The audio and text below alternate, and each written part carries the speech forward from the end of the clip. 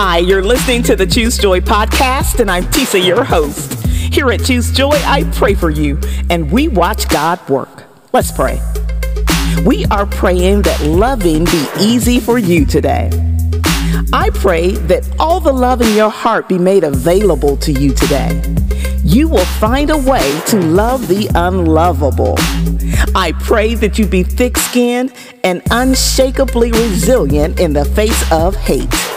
Your responses will always be better than they deserve, because God doesn't treat you the way you deserve to be treated. I pray that the love and forgiveness that God extends to you compels you to love unconditionally, untiringly, and unreservedly. God is love, and His language is love. I pray that you be fluent. It is my prayer for you today that your love practice include changing your tone, your words, and your thoughts so that they are pleasing to God. I pray that you attract others today because they see you and they know you for your love. I believe that God can fix your road rage, your short temper, your sarcasm, your apathy, and even long-standing resentment. Do you believe it?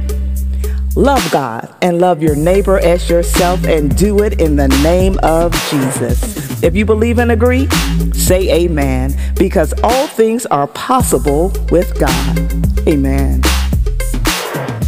Thank you so much for praying with me here today at Choose Joy with Tisa.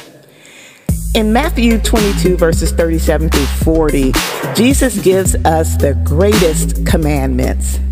A command is a directive that has to be followed. Jesus clearly taught that following Him requires more than just checking boxes of what you do and what you don't do.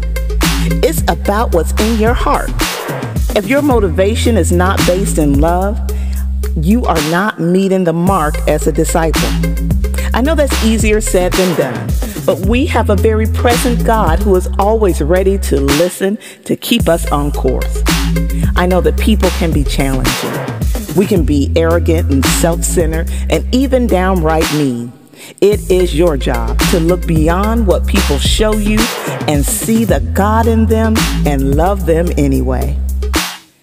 I hope that you will join me for tomorrow's prayer. And if today's prayer was for you, let me know by leaving me a comment at tisajones.com.